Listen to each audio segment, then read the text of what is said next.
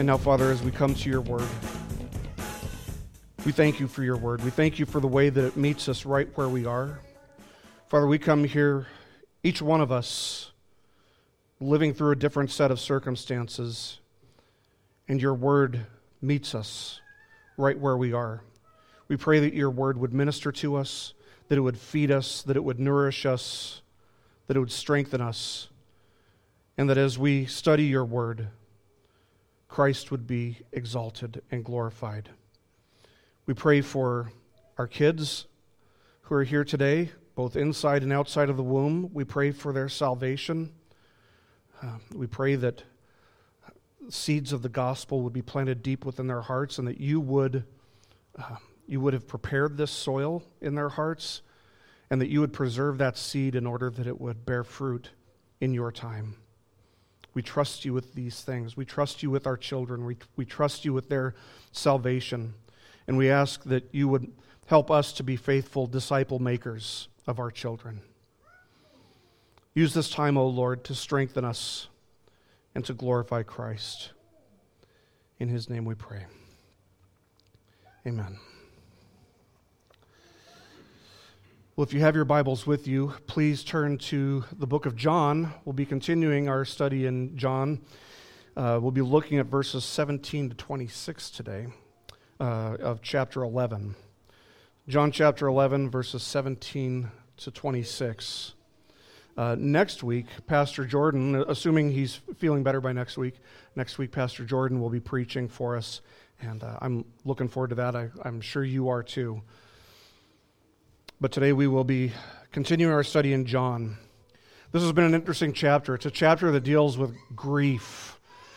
It's a chapter that deals with trials. And none of us, we have to remember this whenever we're talking about grief and trials as Christians, none of us are immune from these things. Even as Christians, we experience times of trial, times of grief, and we have to remember that God is using those things for a purpose, that being of everything. There, of course, could be several reasons, but one thing always remains certain in a trial, and that is that God is using it to conform us to the image of Christ. But the question that this passage today confronts us with is this: how do you deal with grief or loss when a person that you love dies? Maybe you haven't had to deal with that in your life yet, or I guess maybe you have. It just depends on a lot of factors, like how old you are, and so on and so forth. Most of us remember exactly how it felt the first time somebody we loved died. If you've ever loved somebody who has died, you had to learn on the spot, kind of, how to grieve. I remember my grandfather dying when I was a teenager and having no idea how to process those emotions. You kind of have to do it on the spot. But if you haven't known someone or loved someone who has died, it's good for you to just get a head start on knowing how to grieve before you actually get there, because the mortality rate is still running at 100%. 100 out of 100 people are going to die. And if the Lord prolongs his return, that trend will continue. I've only preached 2 funerals or memorial services in my time as a pastor. I remember when I was asked to preach my first memorial service, I just read as many books and blogs as I possibly could in a week's time. And while a lot of what I read has escaped my memory, I'll never forget the advice of one blog, which was this: just accept the fact that people need to grieve and allow them to grieve. Accept the fact that people need to grieve and allow them to grieve. And that's important to underscore, because there are some Christians who would say that we never need to grieve, especially when we're talking about the death of a believer. I've heard stories of people who were grieving the death of a spouse or maybe even a child, and of Christians coming to them and saying something like, "Why are you sad? He's in heaven now, rejoice." And to me, that just strikes me as being very cruel, unwise, and unloving. That's one extreme, but there's another extreme that we need to be careful not to cross into, and that is going to the point where we grieve as if there's no hope. So it's about finding a balance, because as Christians, we should never grieve as if there's no hope, but at the same time, we do have to grieve. In our study of John's Gospel today, we're going to see some very helpful and practical insight into finding that balance between these two extremes.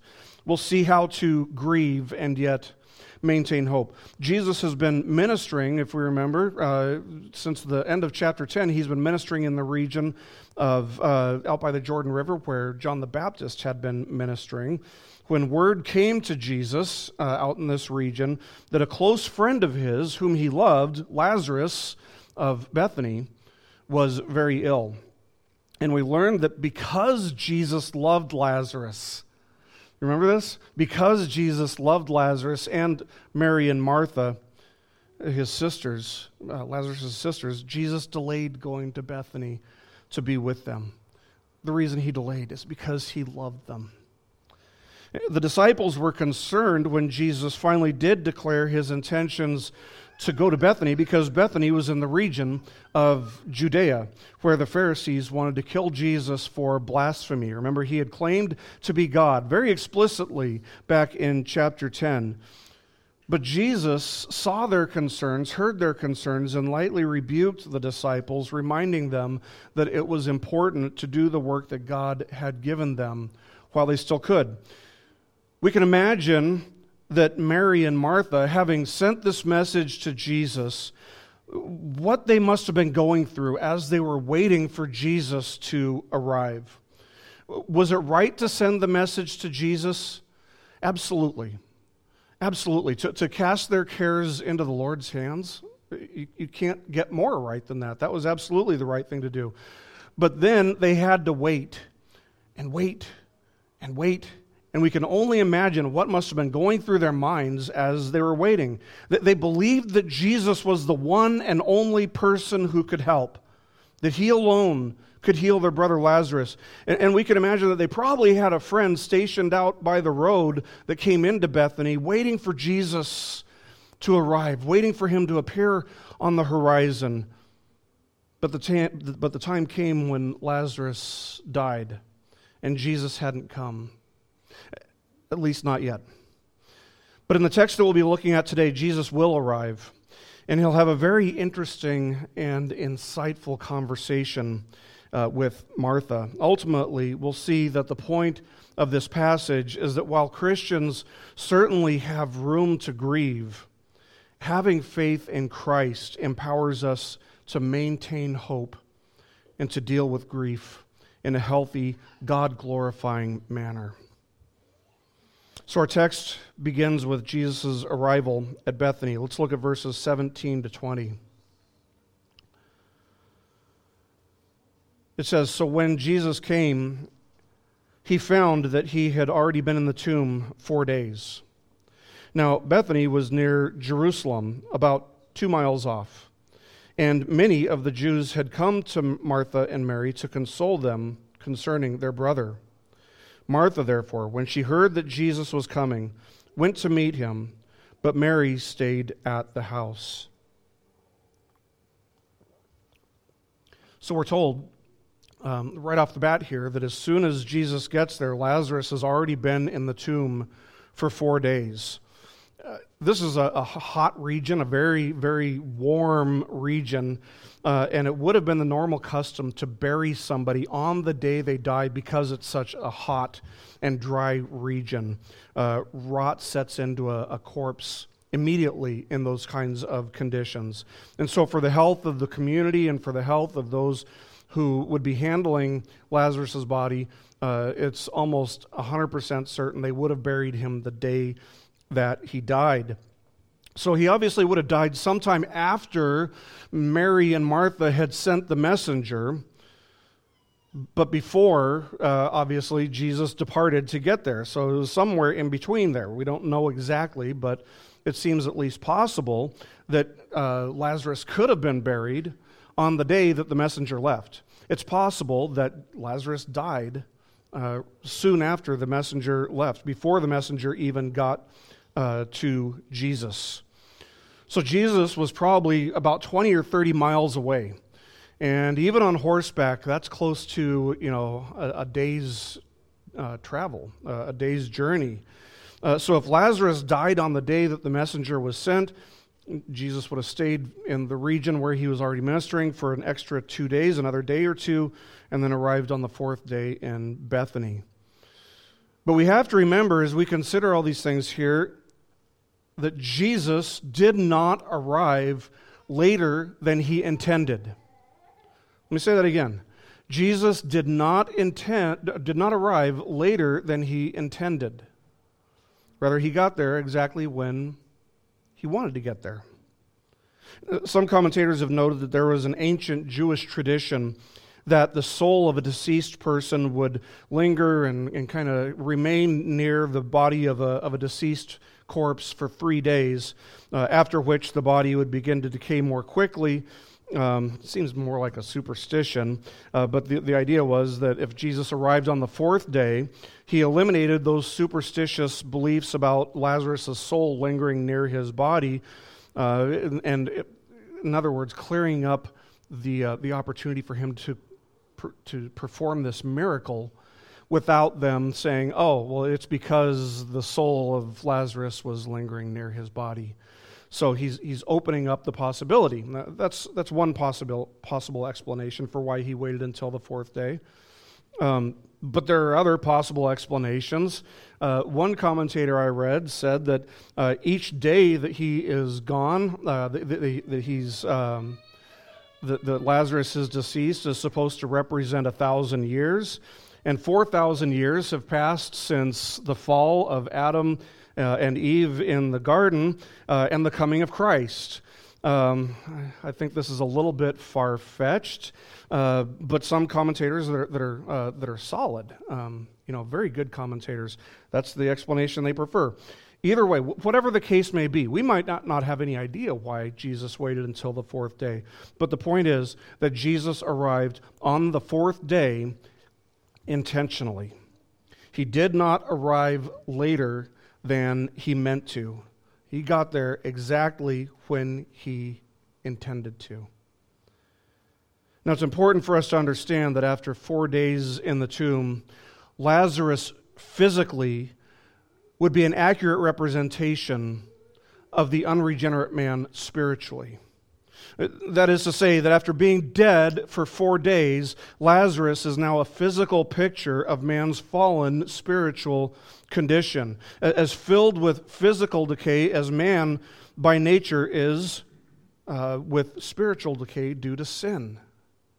Lazarus was physically dead, and he had no physical ability, just as man by nature is spiritually dead and has no spiritual ability by nature. We read here that many Jews have come. Many Jews, and that includes, by the way, religious leaders. They had come from Jerusalem, which was very close by, we read, to grieve over Lazarus' death with Mary and Martha. Now, in first century Judaism, it was normal, it was custom, it was tradition to have a prolonged period of mourning and grieving. Those were considered to be essential for the death of a loved one. In fact, there were even certain people whose job it was to go from one place to another, grieving with people whose family members had died. But I believe that another reason the Holy Spirit would have us know that Jerusalem was only 2 or 3 miles away, how close it was to Bethany, was to show us, to remind us of how close in proximity Jesus was to Jerusalem when he performed this miracle, which up to this point will be his greatest miracle. What possible excuse could the Jews who lived in and around Jerusalem have for ignorance or unbelief only a short time later when Jesus is tried by Pontius Pilate? There would be no excuse. There would be none whatsoever. They would have known what Jesus has done here. It was right in their backyard. So all of this sets the stage for the conversation that ensues between Jesus and Lazarus' sister Martha. And by the way, isn't it interesting that Martha is the one who goes out and greets Jesus and not Mary? I think if we remember what we know about Mary and Martha based on other texts, it seems like Mary would be the one to go out and meet Jesus. Martha's the one who likes to stay busy doing all these things. Mary's the one who is always wanting to hear what Jesus has to say. But in this case, Mary stays behind. Martha's the one who comes to Jesus, and her proactive, busy nature in coming to Jesus is rewarded with great comfort that can only be found in Jesus, as she receives words of hope and encouragement from Jesus that Mary is going to have to wait for. So let's continue looking at verses 21 to 26. Martha then said to Jesus, "Lord, if you had been here, my brother would not have died. Even now I know that whatever you ask of God, God will give you." Jesus said to her, "Your brother will rise again." Martha said to him, I know that he will rise again in the resurrection on the last day." Jesus said to her, "I am the resurrection and the life. He who believes in me will live even if he dies, and everyone who lives and believes in me will never die." Do you believe this? So we see in Martha's initial response to seeing Jesus something that exists in every single one of us, something that exists in every single true believer, and that's this crazy, strange balance, this mixture of grace and shortcoming, of faith and frailty. That is, there are areas where she is grounded in solid truth, and there are areas in which her heart is wandering astray like a ship with no rudder. And this is all reflected in her immediate response to seeing Jesus. "Lord, if you had been here, my brother would not have died." There's a mix of truth and error there. One commentator notes that her heart was speaking through her lips. Some people see her words as kind of a harsh rebuke to Jesus. I don't. I don't think that she's rebuking Jesus at all. I see a woman who is grieving, a woman who is simply pouring her heart out to Jesus. I mean, she certainly could have said stuff that was worse than this, right? She could have spoken more harshly to Jesus than this, couldn't she? I mean, she could have said, "Jesus, it's about time. You took too long to get here." That would be a rebuke. That's pretty harsh. She could have said, "You got a lot of nerve showing your face around here." She could have said things that would have been much, much more harsh, much more of a rebuke. But that's not what she's trying to do. She's not trying to rebuke Jesus. She knows who Jesus is. And she's not going to rebuke God incarnate.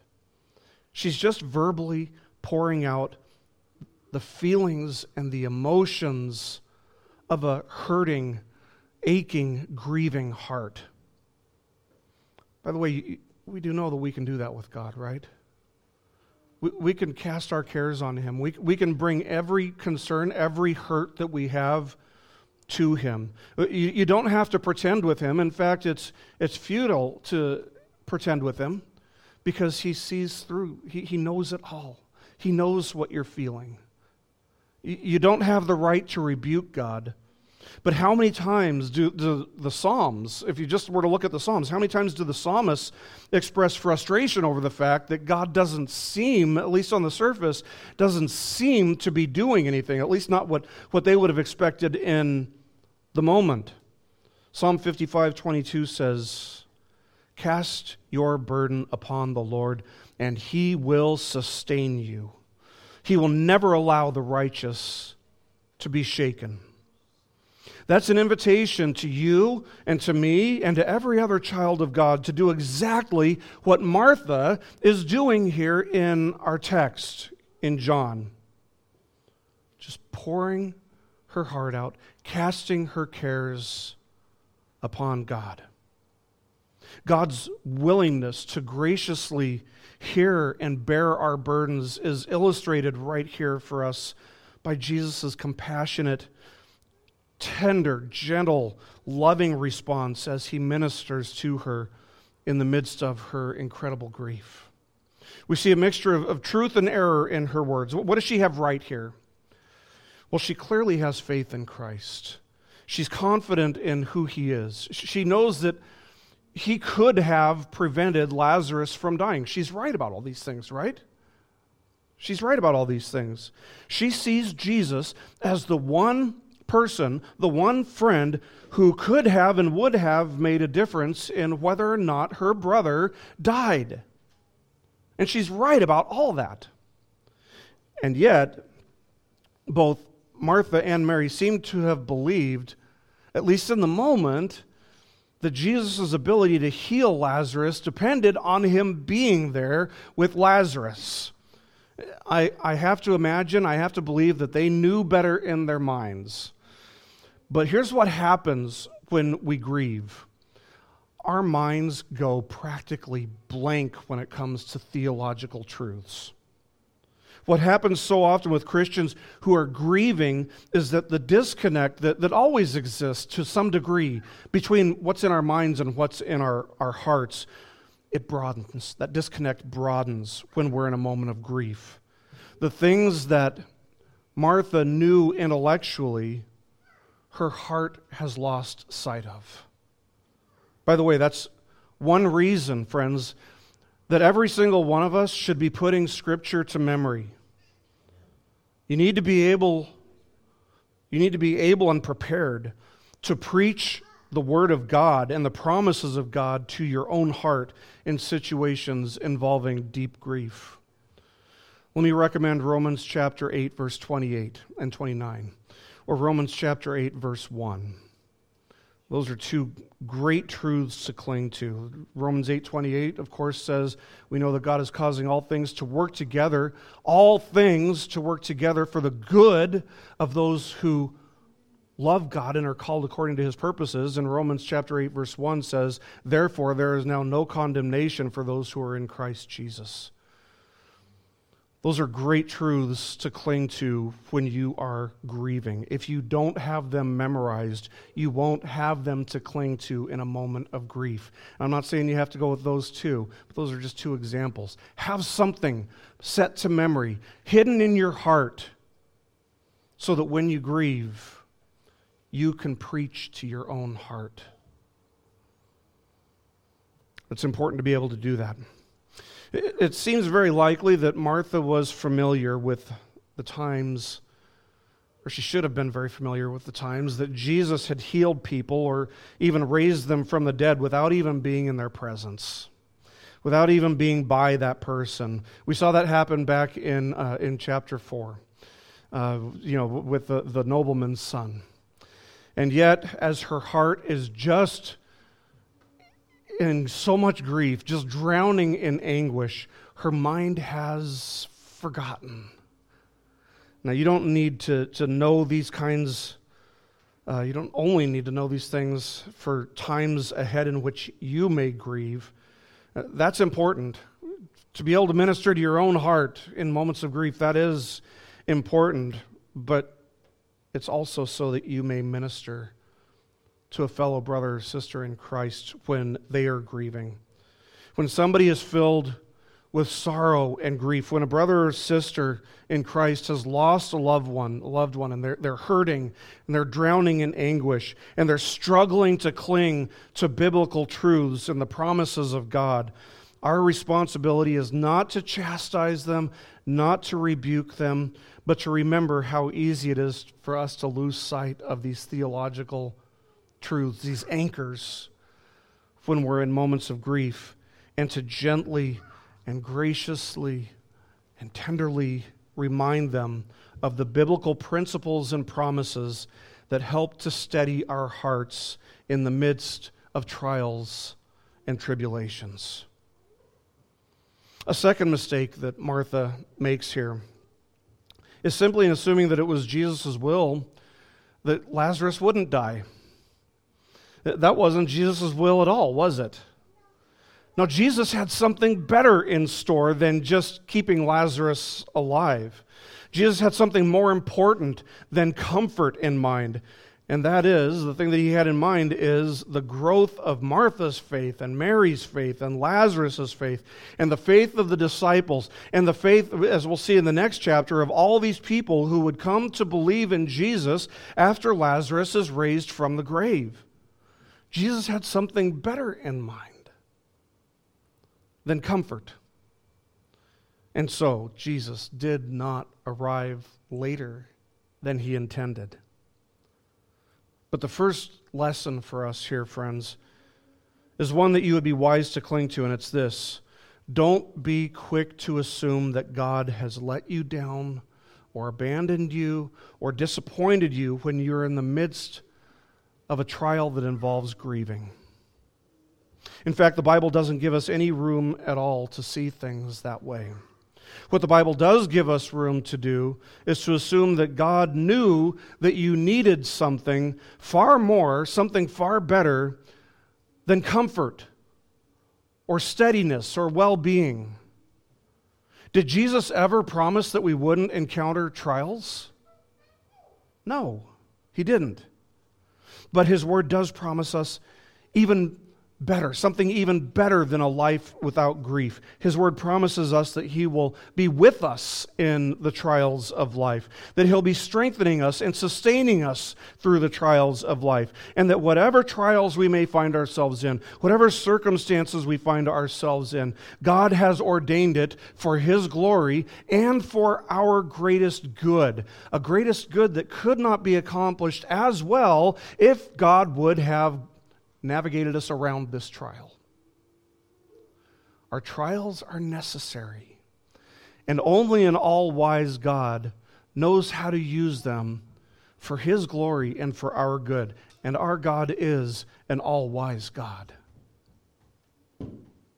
So Paul asks this basic rhetorical question in Romans 8:35. He says, "Who will separate us from the love of Christ? Will tribulation or distress or persecution or famine or nakedness or peril or sword?" And he answers that question in verse 37, writing, "In all these things we overwhelmingly conquer through him who loved us." And we need to remember that when we're grieving, because that's part of the grieving process, is wondering, have I been separated from God's love? That is a normal thing for people to wrestle with. And I've talked with people who are wrestling with that. And Paul gives us the answer. No, in all things we overwhelmingly conquer through him who loved us. In times of grief and hardship, do we conquer? Not exactly. We overwhelmingly conquer in times of grief and hardship. That doesn't mean that we won't have grief and hardship. It means that God has lovingly decreed our trials and our struggles in order that we might grow in Christ's likeness. Why would he do that? Because he loves us so much that he sent his only Son to redeem us. And that's just the beginning. Redemption's only the beginning. Then comes sanctification. That's our growth in Christ's likeness. That's the lifelong process of becoming more like Christ. And we are so unlike Christ by nature. How could we ever imagine that it would be a walk in the park to become more like Jesus? No, we're a million miles away. And sometimes the only thing that can make us more like Jesus is hardship and trial, because those times teach us to quit relying on ourselves. They turn our hearts more fully to God. Martha still has faith in Jesus, by the way. Let's not lose sight of that. She still believes in Jesus. She still has a faith that is anchored to Christ, and thus she follows those words up by adding, "Even now I know that whatever you ask of God, God will give you." Now, what does she have in mind there? I honestly have no idea, and neither did any commentary that I read. I don't think there's any way for us to know exactly what she had in mind here. We do know that one thing she did not have in mind was her brother being raised from the grave on the spot. She knows that that's going to happen at the end of days, at the final resurrection, at the end of days. But then later on in the chapter, when Jesus goes to Lazarus' tomb and instructs that it be opened, she tries to stop Jesus from going in. She says to him in verse 39, "Lord, by this time there will be a stench, for he's been dead for 4 days." So she doesn't expect a resurrection. She doesn't expect Jesus to go in and raise him from the dead right there. It seems far, far more likely that what Martha is doing, what she's expressing, she is just believing that Jesus alone can comfort and console her grieving heart. And that is absolutely 100% correct. She believes that it's too late for Jesus to do something about what's happened to Lazarus, and she's absolutely wrong about that. But she rightly believes that Jesus can give her heart comfort and peace in the midst of her grief, and she's right on target with that. So here we are again with this crazy mixture of truth and error, of faith and frailty. And so Jesus speaks to her, and these are the very first words that he says to her. And in these words, he gives her a promise that she can cling to. He says, "Your brother will rise again." He doesn't say when, and he doesn't say how. Again, she's not expecting or even asking Jesus to raise Lazarus from the grave. She thinks that Jesus is talking about the end of days, sometime in the future when God has ordained that the great resurrection would take place. And while that's true, that he will be raised on that day, we know that Jesus meant something a lot more immediate to her circumstances, not the final resurrection, but something in the here and now. He says, "Your brother will rise again." By the way, if you need ideas for my tombstone someday, that would work. But Martha, in her response to this promise spoken by Jesus, she does something else that we're all so prone to do, and that is to live as if the promises of God have no application to our lives in the present. We look forward to heaven, right? Don't we all look forward to heaven? But we all have this tendency to live as if that's then and this is now, and there's nothing that I have now. I got to wait until then to have it. The promises of God apply to us even now. When Paul speaks of us overwhelmingly conquering, he doesn't say we will overwhelmingly conquer. He says we do. It would be true to say of the future, of course, but he's speaking of the present. He wrote it in the tense that indicates that it's actually not only present, but ongoing. But in all these things, we overwhelmingly conquer through him who loved us. It's present, ongoing into the future. The implication is that we will overwhelmingly conquer someday. It's more than that. It's that we're doing it now by the grace and the providence of God. Friends, the best way to minister to anybody who is grieving is to point them to Christ. And that's true whether that's a believer or an unbeliever. An unbeliever needs to be pointed to Christ. A believer needs to be reminded of the promises that apply to every Christian in the here and now. And when we do that, especially with a brother or sister in Christ who's grieving, when we do that, we direct the grieving heart to once again finding comfort in Jesus, reminding them of those promises, those anchors. And again, Paul models this for us as well. The Christians in Thessalonica were grieving for their brothers and sisters in Christ who were dying before the return of Christ. They wrongly assumed that the people who were dying were going to miss the boat, so to speak, that they were going to miss the return of Christ. And so Paul wrote this to them in his letter to them, 1 Thessalonians chapter 4, verses 13 and 14. He writes, "But we do not want you to be uninformed, brethren, about those who are asleep." There's that euphemism. We talked about that a couple weeks ago. About those who are asleep, so that you will not grieve as do the rest who have no hope. For if we believe that Jesus died and rose again, even so, God will bring with him those who have fallen asleep in Jesus. So Paul is addressing the fact that we should be unlike the world in our grieving. The world has no reason to have any hope in their grief. But we do. We have every reason to have hope when we're talking about the death of a Christian.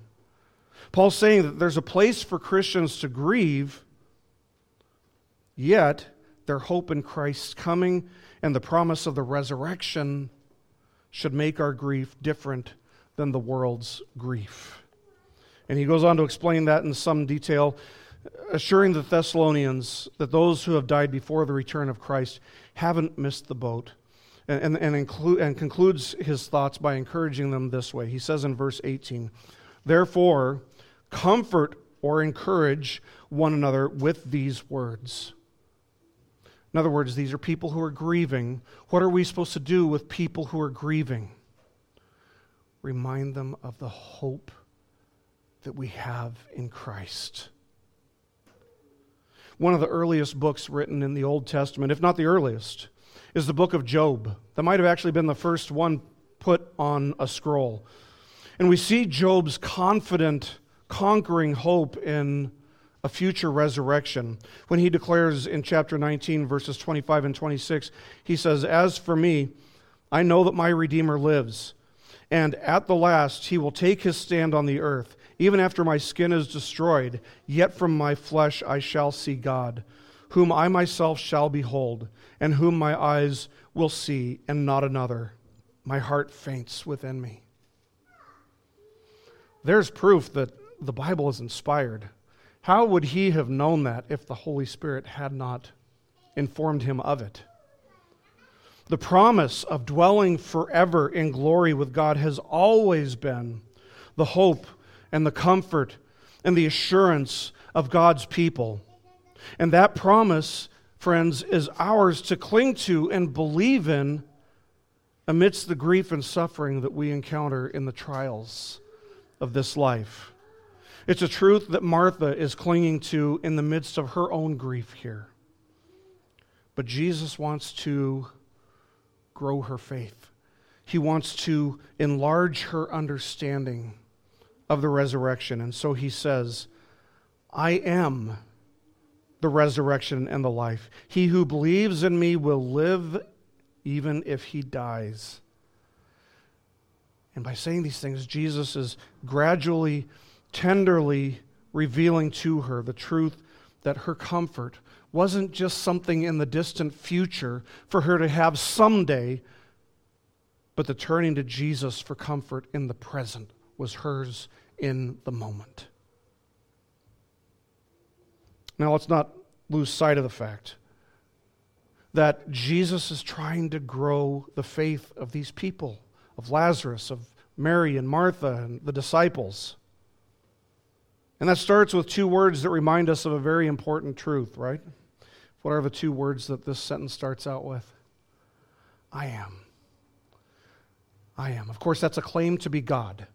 That's a reference to Exodus chapter 3, verse 14, where Moses says, "Who am I supposed to tell the Israelites sent me?" And God says, "I am." I am. So in other words, by using these words, Jesus is saying he's not just another human teacher who can give her information about the resurrection of the dead someday, but he is the sovereign God who stands with the keys of life and death in his hands, both physical and spiritual, in the present. That is, instead of turning her to something kind of abstract and distant in the future, Jesus is turning her heart to him in the present to find comfort. James Montgomery Boyce notes this. He says, quote, "When Jesus returns physically at the end of this age, there will be a physical resurrection then also. At other times, as today, Jesus is spiritually present, so there is a spiritual resurrection rather than a physical one." End quote. In other words, if you have repented and believed savingly in Jesus, this applies to you. You were dead in your sins. You were as spiritually dead as Lazarus was physically dead, and you were as spiritually helpless as Lazarus was physically helpless. If you have spiritual life today, It's only and entirely because God, by His grace, gave you spiritual life. And if you should die before the Lord returns, you'll also be physically resurrected unto life everlasting on the last day. Jesus' second clause, the second statement in verse 26, completes his teaching on the resurrection and the life that he gives. He says in verse 26, and everyone who believes, and everyone who lives and believes in me will never die. So there are two clauses here in verses 25 and 26. And they can be interpreted a variety of ways. The first way that we could interpret these two clauses in 25 and 26 would be to see them both in a spiritual sense. In other words, this understanding would have us to interpret this to mean that Jesus was saying something like, whoever believes in me, even though you were spiritually dead, you'll become spiritually alive, and if you're spiritually alive and persevere in your faith, you'll never die spiritually. That's possible. A second interpretation of this would be to take the first clause that we find in verse 25, take that clause physically, and the second clause in verse 26, take that spiritually. In other words, it would paraphrase into something like this. Jesus saying, everyone who believes in me, even if you physically die, you'll one day physically live again. That's, of course, speaking of a bodily resurrection in the future. And if you've been granted spiritual life, you'll never experience spiritual death. This interpretation, unlike the first, actually deals with Martha, where she is right now in her grief.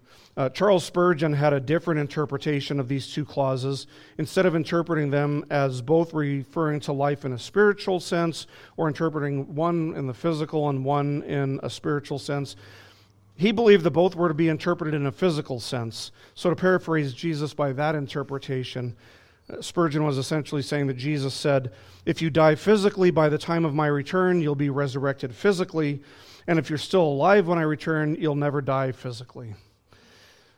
If you're wondering which view I prefer the second one. That's the only one that seems to make sense to me, and again, it speaks to Martha right where she is.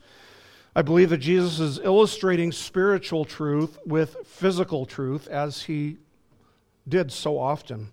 It gives us the comforting promise of life right here in the present moment, and the assurance that all who believe in Christ already have hope in the spiritual life that we have in Christ, and we have that to cling to right now. Christ is the resurrection and the life, both physically and spiritually. And by the way, there's a reason that he puts these two things, these two terms, in the order that he does. He doesn't say, I'm the life and the resurrection. He says, I'm the resurrection and the life. And there's a good reason for that. As A.W. Pink notes, he says, quote, Christ is to us the resurrection before he is the life. The sinner is dead in trespasses and sins, in the grave of guilt, separated from God. He has his dwelling among the tombs. His first need is to be brought out of this awful place, and this occurs at his regeneration. End quote. So when God regenerates a person, he gives them life to believe, not because they believed. There's a huge difference between those two things. One is a gift and one is a reward. Salvation is a gift. It's not a reward. A dead person can't believe. So it makes sense that a dead person must be resurrected first. They must be granted spiritual life first in order that they may truly believe. Consider what Jesus said back in chapter 5, verses 24 and 25, when he told the Pharisees, truly, truly, I say to you, he who hears my word and believes him who sent me has eternal life. Not will have, has eternal life, and does not come into judgment, but has passed, speaking past tense, has passed out of death into life. Truly, truly, I say to you, an hour is coming and now is when the dead will hear the voice of the Son of God, and those who hear will live. The question that raises for us is, how are they going to hear if they're dead? And why do only some dead hear, but not all? It's because they must first be given life, resurrection life, spiritual life. That's why Jesus puts these two terms in this order. He's the resurrection and the life. He's the resurrection first, and He's the life. Regeneration necessarily precedes faith. Regeneration necessarily comes before faith. When Jesus says, I am the resurrection and the life, He's telling us that He holds the keys of life and death. He's telling us that He's the answer to our grief. He's the answer to our sorrow. He's the answer to our anxiety and all of our troubles. And this is exactly why Jesus ends by asking an important question, not just of Martha, but of everyone. Look at the end of verse 26. Jesus asks her, and He may as well be asking you and me as well, do you believe this? Do you believe this? See, to believe in Jesus is to find the answer to the unavoidable question of death. And it is to possess the spiritual life, the resurrection, eternal life that Jesus gives His people in the here and now. If you have truly believed in Jesus Christ, you are free from the power of death and the curse of sin even now, before your death. That doesn't mean you won't die, but it does mean that your death won't be final. It means that you have a life that begins now and keeps going even through death. And knowing this enables us to live our lives in the here and now with no fear of spiritual or physical death, which allows us to see ourselves as a people who in this life we have absolutely nothing to lose and everything in the world to gain. Even in death, to live as Christ, to die as gain. Do you believe this? That's the question Jesus is confronting us with. Do you believe this? Do you believe what the Scriptures teach? Do you believe what the Scriptures promise? I mean, there are so many promises in the Bible. Do you believe them? Do you believe that they apply to you? Do you believe that Jesus is able to make good on every promise? You need to learn and know those promises before you encounter grief, so that you may cling to those promises before you encounter grief. They are anchors in moments of grief. See, true belief, true saving faith is an issue of trust. If you don't trust God to be faithful to the promises that He's made, then of course you're not going to cling to those promises either. If you haven't believed, I have to warn you that God has clearly revealed to us that it is appointed for men to die once, and after that comes judgment. God's Word teaches that Jesus is coming again to judge the living and the dead. Those who have believed will be resurrected unto life, and those who did not believe will be resurrected into the second death. By the way, that doesn't mean the end of your existence or the end of your conscience. It means eternal conscious torment. And the only way to escape that judgment, the only way to escape that torment, the only way to escape God's wrath in the future is to receive life in Christ right now.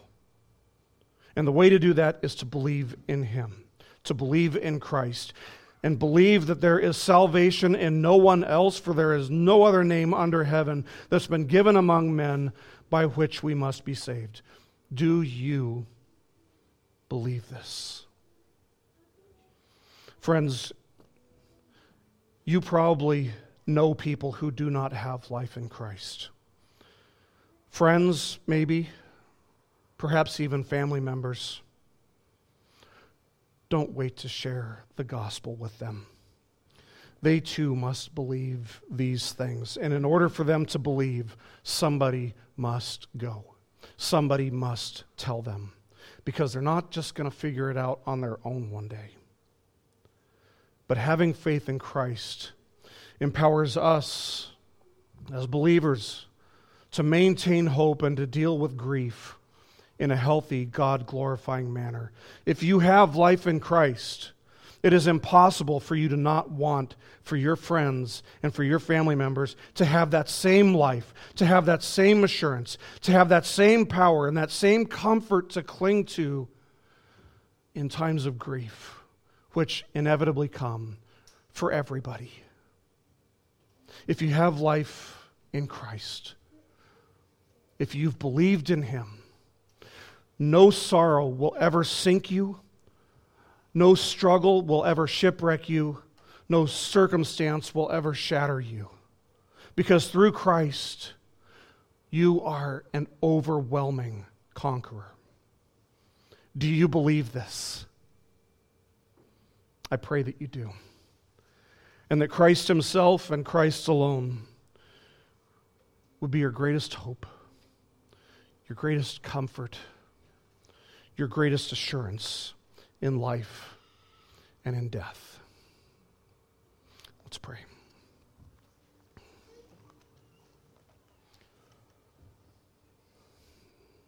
Our Heavenly Father, we thank You for Christ.